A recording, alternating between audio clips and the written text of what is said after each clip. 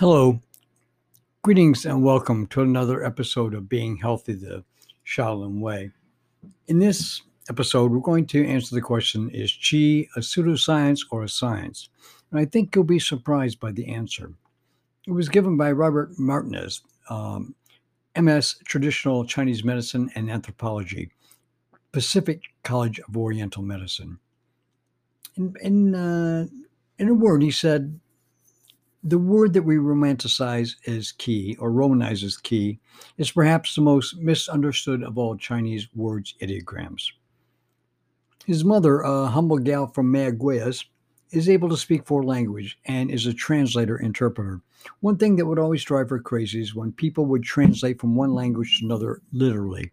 It is not hard to understand why phrases in one language are rendered completely meaningless if translated literally into another language. If, for instance, I were to say to you about someone, he doesn't need a grandmother, you could be excused for wondering how I could be so heartless as to think he'd be better off without grandma. A Spanish speaker would know I meant that he toots his own horn. So it is when translating from Chinese characters into Western words. The pictogram character for qi is often translated as energy, and that's pretty close, but it still misses the mark and it doesn't capture the thinking behind the character. The root on the inside is a character for rice. The radical depicts steam or vapor escaping. Zhongwen website describes it as this: rice is dispersed like air. Does this mean that the ancient Chinese thought that rice was dispersible like air? No, that kind of thinking would earn you a wallop to the head from my mother. So what is the actual idea? That there is something in the rice that, when consumed, gives energy and does work. But of course, if you look at rice closely, all you see is rice. Even cutting a grain open, all you see is a cross section of a rice grain. You won't see the special thing in the rice that gives it its property. Now, the Chinese of 2,500 years ago, of course, weren't stupid. And I'll say again that the Indians before them, who invented the concept of prana, which the Chinese called qi, weren't stupid either. They knew that there was something in there that did something, but that they could not see. That's something now we would call glucose. But if you're living 2,500 years ago without the equipment necessary to isolate glucose, you have to rely on your intuition and observation. And they observed that not only did rice have something in it that did work, but many other things did also.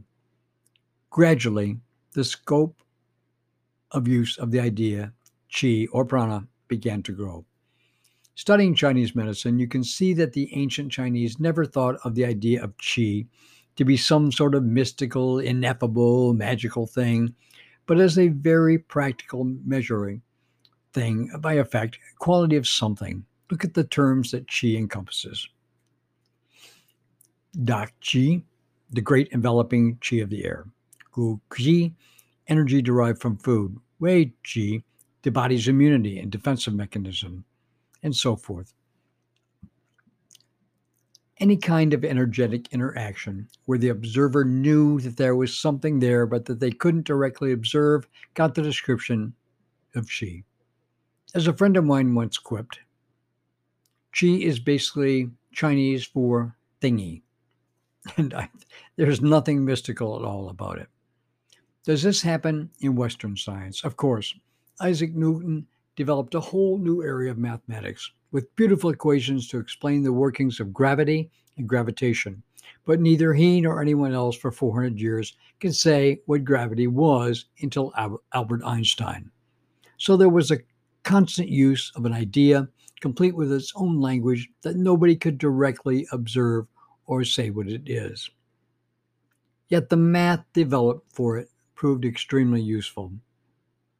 The same with qi.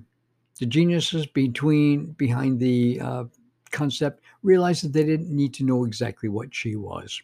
They just needed to know its effects and what other things could influence those effects in order to produce the result medically that they wanted. Same is true for martial arts. You can cultivate your chi without specifically knowing what it is you are cultivating. You only need to know that it's useful for fighting and health. So, chi is not a pseudoscience, nor is it a science. Nor can you find any one thing that you can nail down as chi because that doesn't exist. Nor did anyone ever think it did. It's only when translated into the West that it required this New Age, mystical, pseudoscientific trappings.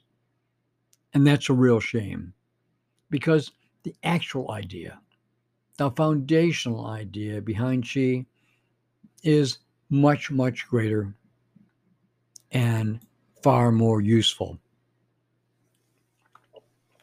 So I hope that answers the question whether Qi can be scientifically valid or not, because it's a matter of translation, the difficulty. In the West, we're trying to prove the existence of Qi or not prove the existence of Qi in an Oriental sense, but before Oriental says a prana sense. For India, it meant something, but not exactly energy. So tune in next episode when we'll go to the heart of the matter. We'll abandon the Chinese and go to the Indians, their definition of prana and their experience with prana, because prana superseded chi. So until next episode, if you'd like to go to the Shaolin Temple, you can go to shaolintempleus.org or our new website, healthytaichi.com. If you'd like to donate to this program, send it to Rick, R-I-C-K, at ferreldmoore.com. That's FERRELDMOORE.com. Until I see you next time, namaste.